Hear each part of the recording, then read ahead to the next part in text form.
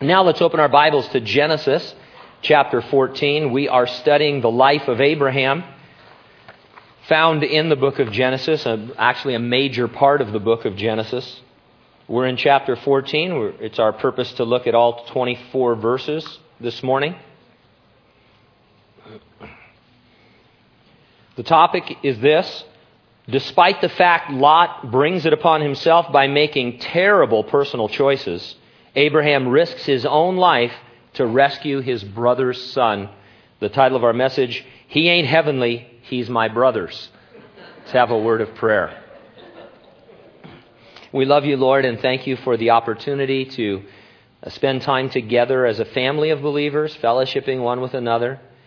We thank you for those that are apart from us today, like Stephanie in Kuwait, or Jean and Kelly up in Sanger, Lord, teaching at Refuge Calvary there, or others that may be watching, may not be watching. But Lord, wherever we are, you've knit us together as a family of believers that love one another and care for each other. And this morning, those of us that are here, we want to study together and be taught together the Word by your Holy Spirit who is here in our midst. We thank you and praise you, and we do so in Jesus' name, and all those who agreed said, Amen. You know how to call 911 in an emergency, but what would you do if no one answered? Well, residents of New Hanover in North Carolina encountered that situation back in 2009.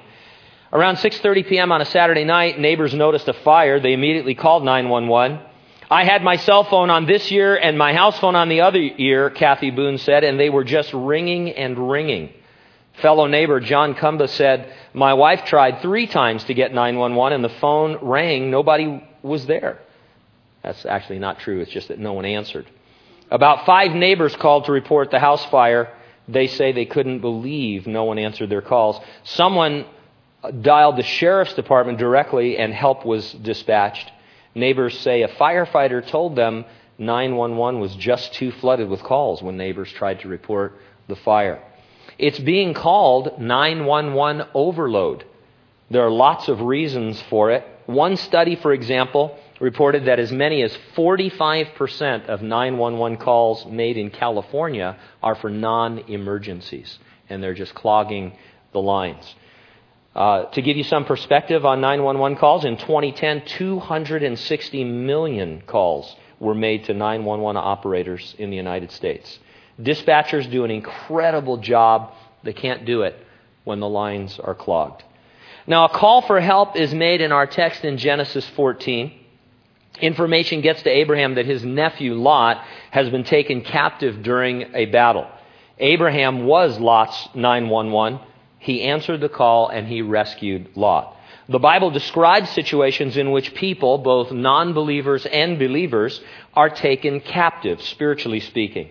In 2 Timothy we read, this is 2 Timothy 2:26, correct those who are in opposition that they may come to their senses and escape the snare of the devil, having been taken captive by him to do his will. Perhaps the clearest spiritual 911 call would be Galatians 6:1.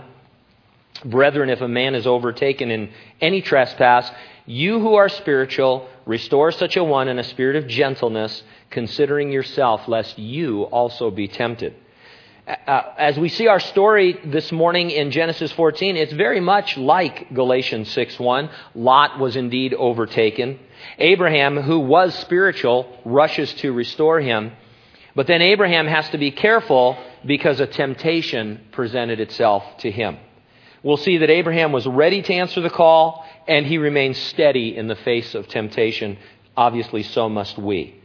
I'll organize my thoughts around 2 questions. Number 1, are you ready to answer the call and rescue those taken captive? And number 2, are you steady to avoid the fall and refuse to be taken captive? Let's take a look, first of all, at being ready. And we're going to note 2 things about Abraham in this text. Of all the things we could talk about, these 2 are going to be our focus. Number 1, he was mission ready at all times. And number 2, he was mission willing regardless the outcome. Let's take a quick look at his mission readiness. Follow with me as I try and get through these first 10 verses with a bunch of strange names.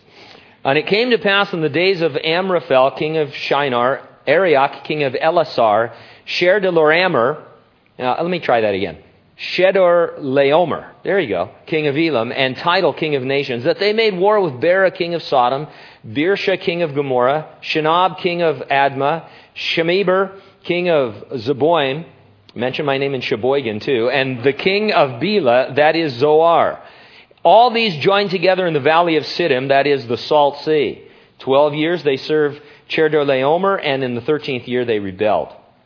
In the 14th year, Chedorlaomer and the kings that were with him came and attacked the Rephaim in Ashtaroth, Karnaim, the Zuzim in Ham, the Emim in Sheva Kiriathim, and the Horites in their mountain of Seir as far as El Paran, which is by the wilderness. Then they turned back and came to En Mishpat, that is Kadesh, and attacked all the country of the Amalekites and also the Amorites who dwelt in Hazazon Tamar. The king of Sodom, the king of Gomorrah, the king of Admah, the king of Zeboim, and the king of Bela, that's Zoar, went out and joined together in the valley in battle in the valley of Siddim against Chedorlaomer, king of Elam, Tidal, king of nations, Amraphel, king of Shinar, and Ariah, king of Elasar, 4 kings against 5. Now the valley of Siddim was full of asphalt pits, and the kings of Sodom and Gomorrah fled. Some fell there, and the remainder fled to the mountains. Now the king of Sodom and the kings of the adjoining cities, after having been tributaries for a dozen years to the king of Elam, they combined to throw off his oppression.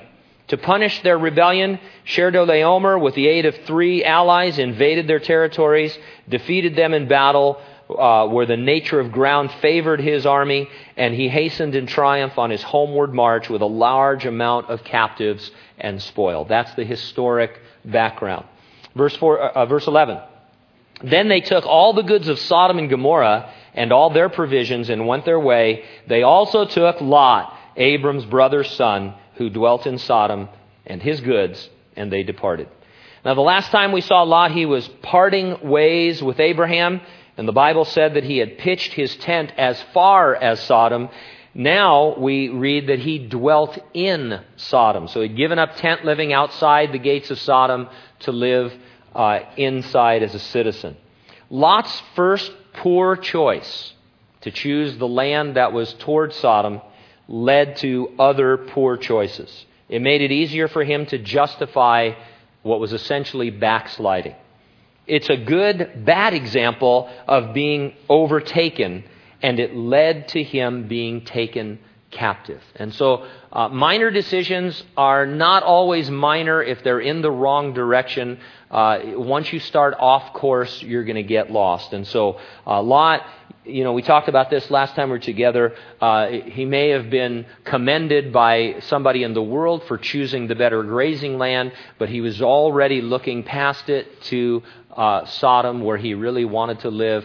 And so when he parted with Abraham, he was thinking about partying in Sodom, and over a period of time he ended up there, and it was a disaster. Verse 13, then one who had escaped came and told Abram the Hebrew, for he dwelt by the terebinth trees of Mamre, the Amorite, brother of Eshcol and the brother of Aner, and they were allies with Abram.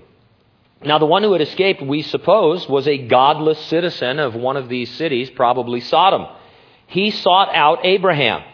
It's wonderful when the ungodly, in their time of crisis, seek out the believer. They seek you out, knowing that you can be of real help to them. Hang in there. You don't know the effect that you're having on people. It may seem like nothing's going on. They may even be persecuting you. But sooner or later, there's going to be a time in your life when one or more people are going to come to that crisis that is spiritual in nature, and they're going to know that you are a source of strength and encouragement of the love of Jesus Christ for them. Now, this is the first occurrence of the word Hebrew in the Bible. It's a description, really. The word itself means something like to cross over or having crossed over. It could be translated to pass over or having passed over. Abraham was called the first Hebrew, probably because he crossed over the Euphrates River in pursuit of the one true God and the promises that he had made. And so it's like a title for Abraham, or a nickname for him is how it started, it seems. When people you say, hey, who's that guy over there? They'd say, oh, that's Abraham who crossed over from Ur of the Chaldees to follow his God, who he says is the one true God who has made him these tremendous promises. And so that, we believe, is the derivation of the word Hebrew here. We also see that Abraham had relationships with non-believers like Amorites, but he certainly wasn't being affected by them in a negative way. He is in the world, not of the world. Lot is in the world and of the world. They stand in stark contrast to each other. And so Abraham receives the news that Lot was taken captive, and we find that he was immediately mission ready. Verse 14, now when Abram heard that his brother was taken captive, he armed his 318 trained servants who were born in his own house, and he went in pursuit as far as Dan. He divided his forces against them by night, and he and his servants attacked them and pursued them as far as the Hobah, which is north of Damascus. 318 servants. Man, that's a lot of servants, but not a very large army to face off against 4 kings with their armies. God loves to send out his servants against overwhelming odds because it gives him the perfect opportunity to display his extraordinary power. And that God's about that business. And so the next time you think you're outmanned, God has probably set it up that way so that he can reveal himself through you to others. We used to sing a song whose chorus was, we are few, but we are strong when you surround us. Numbers are great, but they are never necessary in a spiritual battle. We I think, fall into error when we think we have to get everybody together on the same page, all one united people doing one thing. It just doesn't happen that often, especially in the Old Testament. Quite the opposite. God decides, he says to Gideon, he goes, you've got too many guys. I need to pare this down. And he gets down to a number that is extraordinary so that anybody looking at that would say, there's no way that those people are going to win this victory. You might be better off with a smaller force because that's God's philosophy throughout. Now, Abraham had also trained his servants to fight. He's some kind of a ninja, I guess. And do you ever think of Abraham that way? You think of him as an old man, shepherding. I mean, he's out there in the morning doing his Tai Chi. I mean, he was ready to go.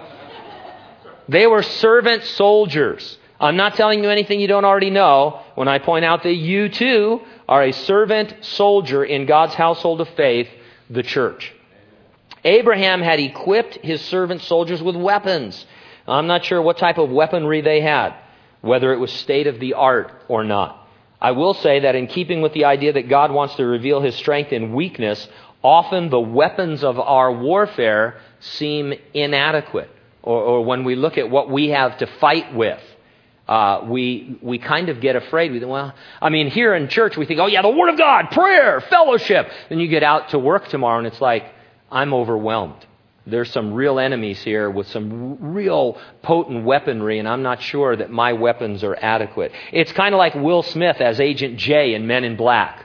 Remember that when he becomes the Man in Black, and then they open up that panel. Those of you who have the liberty to watch movies, I've been told this is true. Anyway, they open up that panel. There's all this fantastic, alien weapon technology, and then Tommy Lee Jones hands him the noisy cricket, which is a little toy gun about that big. But man, that gun packed a big wallop if you knew how to shoot it. And that's the idea. Sometimes I think I'm facing a Goliath with my noisy cricket. This is the gun that you're going to give me, God? God, you want me to pray about this? Really? I've read E.M. Bounds. I know that prayer changes things and power through prayer. But really? Could I have some money with it too? So I could buy my way out? How about money and prayer? How about something material along with the spiritual? And then I can hang with that. But, our weaponry is sufficient. It's mighty to the pulling down of strongholds. Training and weapons are great. You still need a plan. And we find that Abraham had a strategy and it worked. He divided his men in half and they attacked at night so that the enemy couldn't know how many forces were against it, and they fled. Verse 16, so he brought back all the goods and also brought back his brother Lot and his goods, as well as the women and the people. Now Abraham was mission ready and he was mission accomplished.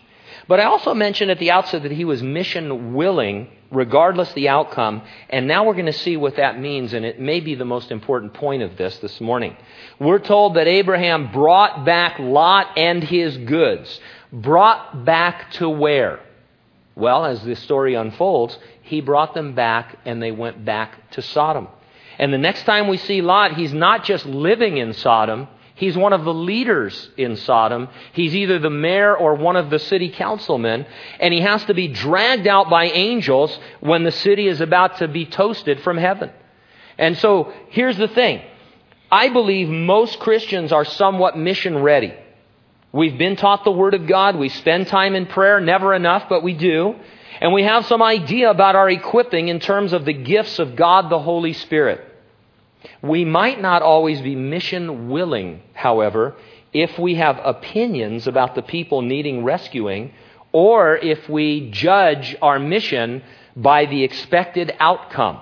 Let's be blunt about this. Why should Abraham risk his life for Lot when Lot chose of his own free will to live in Sodom, knowing the possible consequences?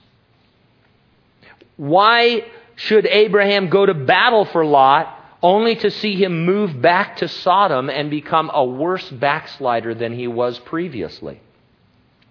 Well, as we ponder those questions, it occurred to me that it would be like asking, why should Jesus leave heaven, take the body of a man, die on the cross for the sins of the whole world, knowing that most people are going to reject him and his offer of salvation? And so right away, I'm excited and happy that Jesus doesn't think this way. That when the Father and the Son and the Spirit were looking at the plan of salvation and it began to unfold in eternity past, that Jesus didn't say, why should I die for the people that are not going to accept me? And even the Christians, even those that do receive me, look how their lives are going to continue to be messed up over periods of time. But the Lord, He didn't think that way at all. He saw everyone with compassion. He looked upon them as needing to be saved, and that was enough for Him. And so He came. And so we need to, if we have this kind of an attitude, we need to check it. Now, the non-believers around us are taken captive by the devil to do his will. That doesn't mean they're demon-possessed, only that they are acting in accordance with their nature. They're not saved. They don't have the Holy Spirit of God living in them. It's amazing that they don't treat us worse. It's amazing that they're kind to us at all. They're just acting like sinners act. They need rescuing despite their undeserving condition. In fact, the more undeserving they are, the greater is the display of God's grace. And so, we go back out into our strategic placement, and some of you, man, you're being hammered by your boss or your fellow employees or people in your neighborhood, or whatever it might be. I mean, it's rough. And we really should have the attitude that, well, the worse it is, the greater the grace on display. The more God will pour out His Spirit through me. Believers overtaken by sin need rescuing too. Even when they bring it upon themselves, even when they return again and again to making bad choices. I have to be honest with you, and I hate to say this, but there are times I look at people and I say, no, of course nobody here, but I look at people and I think, you've made your bed, now lie in it. I've come there 15 times and I'm not coming a 16th time. That kind of a thing. Now I'm going to do tough love. Oh, I think I understand tough love in its context, but I'm glad that Jesus didn't do tough love with me. What if the 25th time I rejected Christ, He said, that's it, I am done. Luckily, Jesus went on to tell Peter, He goes, Peter, hey, buddy, somebody sins against you personally, you need to forgive them 70 times 7 every day. Oh, Lord, why? Is that in the original manuscript? Come on, that can't be. Do the math. You don't even have time for that. But the idea was that's the heart. And we find that struggle within, don't we? There's that part of us that thinks, fool me once, shame on me. Fool me twice, shame on you. Or vice versa. See, I can't. That's why I have to have everything written down. Fool me once, shame on you. Fool me twice, shame on me. And you think, I'm not going to be taken advantage of anymore. Yeah, I've already tried to help you once before, twice before, 10 times before. You are undeserving now of my help. I've shut you out. Ooh, wow. Abraham didn't think that way. He delivered Lot. Lot said, thanks, buddy, uncle. I'm going back to Sodom where now I have a chance to be the mayor. Maybe the mayor got killed in the struggle, and so now he's going to fill that vacancy. And it's pretty weird. But that's our mission. We need to be ready and willing despite the results. The results are not up to us, only the mission. We're going to be evaluated on our faithfulness to the mission, not on our seeming success or failure. So today when we ask, are you ready, we also mean, are you willing? I was thinking about this morning. If there are prejudices and opinions that are keeping us from reaching out, we need to leave them at the cross and see people the way Jesus did with this eternal compassion. I realized that without, making a judgment on my upbringing, in the family that I was in. I mean, a lot of people from my generation will understand this. I grew up in an extremely prejudiced, bigoted environment. I didn't think All in the Family was funny. I thought it was normal. If you've ever watched that, you think, Archie Bunker, yeah, that's life. You talk about people in their ethnic groups, and you have a couple of names for them, one good, one not so good. And you stereotype people, and you pigeonhole people, and you judge people. And you get saved, and if you're like me, you still have the flesh to contend with, and that kind of hangs out a little bit. And if you're not careful, it spills over into this idea of being mission ready, and you start to look at groups of people, and you think, well, that group of people doesn't deserve the gospel, our care, our love. It's very sinister, and we need to just try to allow the Lord to soften our hearts and hold our hearts, as it were, in His hand, and say, Gene, I died for you. You're a loser. What if the Lord believed all the Italian stereotypes? What if He thought, I was some kind of a dago wop loser, and stuff? He didn't. He saw me as an eternal soul, and He saved me. And He wants me to see others that way. Second, are you steady enough to avoid the fall? Abraham was in his greatest danger after the battle. Flushed with victory, a serious temptation was presented to him. Verse 17. The king of Sodom went out to meet him at the valley of Shavah, the king's valley, after his return from the defeat of Sher-de-Laomer. And the kings who were with him dropped to verse 21. Now the king of Sodom said to Abram, give me the persons and take the goods for yourself. Abraham certainly deserved a reward for his efforts, or did he? Whenever we start down the road of what we might deserve, we're headed for a fall. It's not that we deserve nothing because we're so unworthy. It's that we must let God determine what He wants to give us, and that we must prefer things that are spiritual over things that are material. And so Abraham's going to end up with really nothing of the spoil, but something greater than that that he experiences. He says in verse 22, I have raised my hand to the Lord, God Most High, possessor of heaven and earth. I will take nothing from a thread to a sandal strap, that I will not take anything that is yours, lest you should say, I have made Abram rich, except only what the young men have eaten, and the portion of the men who went with me, Aner, Eshcol, and Mamre, let them take their portion. Now the problem here was that if Abraham received the goods, the perception would be that the king of Sodom had made him rich. It would cast doubts upon Abraham's motives for rescuing Lot and the others with him. Was he in it for the money?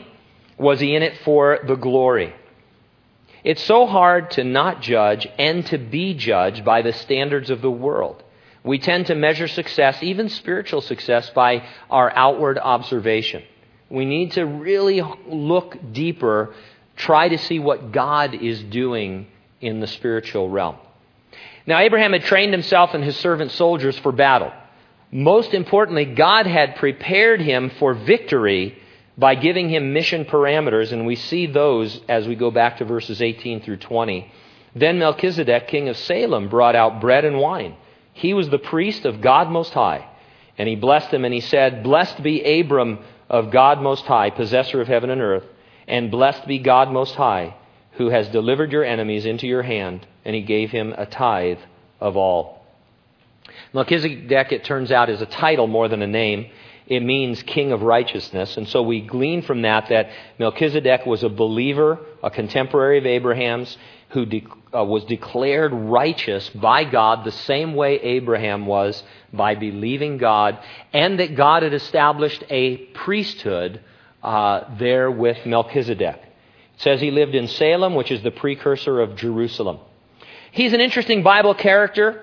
It's best to study him in depth in the context of the book of Hebrews. I would point you to our studies there. Chapter 7 of Hebrews draws out the importance of Melchizedek. Here's the deal in a nutshell. Jesus is presented to the nation of Israel as their great high priest. We talk about Jesus as our great high priest. But according to the law of Moses, you had to be descended from Aaron. You had to be a Levite in order to be a priest. And so a Jew would raise their hand and say, excuse me, Jesus Christ, he came from the line of Judah, so he can't be a priest. And the argument is, oh, wait a minute, there was a priesthood before the Aaronic priesthood, before the law of Moses. There was a priesthood established with this guy Melchizedek. And so, yeah, Jesus can be a priest.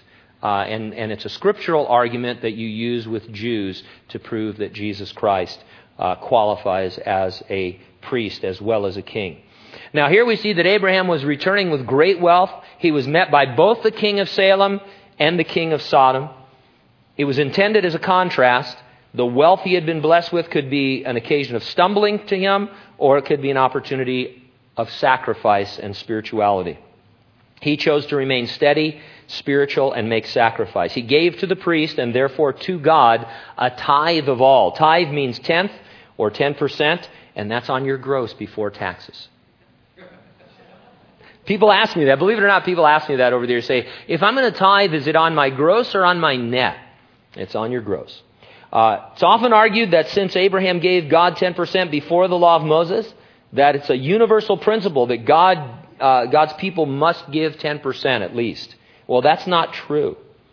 The New Testament gives us principles to evaluate our giving. What it comes down to is very simply this. You're to give regularly, joyfully, and sacrificially of money to the work of the Lord, especially through the local church. That's it in a nutshell. If you want to set a percentage on how much to give, you should start with 100% and work backwards. Because we belong to the Lord, we're to offer ourselves as living sacrifices. That includes, but is not limited to, our money. God said that we owe Caesar, or the government, some money, even though we don't like it. And obviously, we need to live, so we need money there. But our giving to God should not be a matter of getting a small percentage out of the way so that we can do whatever we want with the rest.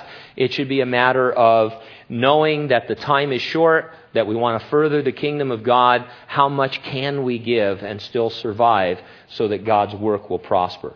Now, Melchizedek brought Abraham bread and wine, which we immediately recognize as the future elements of the Lord's Supper. There's certainly a lot of deep mystery we can plumb here, but it's also pretty obvious what was going on. God was preparing Abraham ahead of time for the temptation victory would bring him by having communion and fellowship with him through his priest. It is in that fellowship that God instructed Abraham how to answer the temptation. When the king of Sodom offered him the goods, Abraham referred to God as God Most High, the possessor of heaven and earth. He had just gotten that title in this encounter with Melchizedek. And so in other words, because he had communion with God, in that fellowship, God revealed something spiritual about himself to Abraham, which prepared him for the temptation. And so when the temptation came, he thought, oh, now I know what this is all about. I serve God Most High. I don't serve the king of Sodom. I'm not going to be subordinate to him by taking his gift. And I don't need that stuff anyway because God is the possessor of heaven and earth. And so he had been prepared. I think a lot of what we do is preparation because God, you realize God knows what's going to happen in a few minutes, don't you?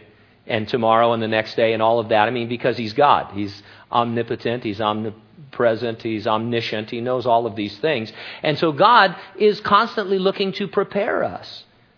And one of the things he prepares us for is temptation so that we can remain steady. A lot of times, maybe you'll read something, hear something, it will seem to be meaningful to you in a different way, and then you'll just tuck it away, and then later on you'll be able to use that in some situation. That's what happened with Abraham.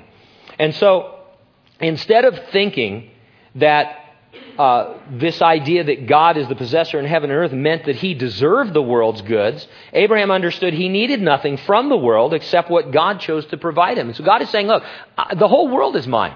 I've given you some promises. You don't need anything else other than what I'm going to provide. And Abraham, he thought, okay, well then I don't need what the king of Sodom is going to offer. And so God had given him his mission parameters so that in the end he didn't snatch victory from the jaws of defeat, as it were. Now, in knowing the nature and character of God, we steady ourselves to handle temptation. And we come to know him in that personal fellowship with his priest, who in our case obviously is Jesus. He's at the right hand of the throne, interceding for us. We have communion with him because of his body and blood. And so what a beautiful picture of spiritual warfare. You are mission ready. And God has placed you strategically in the world to answer calls to rescue and restore. That's what we get from this. If you've been a Christian for 10 minutes or for a decade or longer, you're mission ready at whatever level you need to be. And God has placed you strategically in the world right where you're at so that you can answer calls to restore and rescue.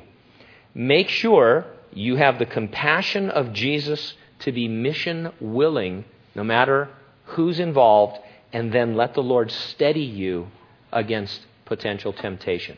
Simple but powerful. Let's pray.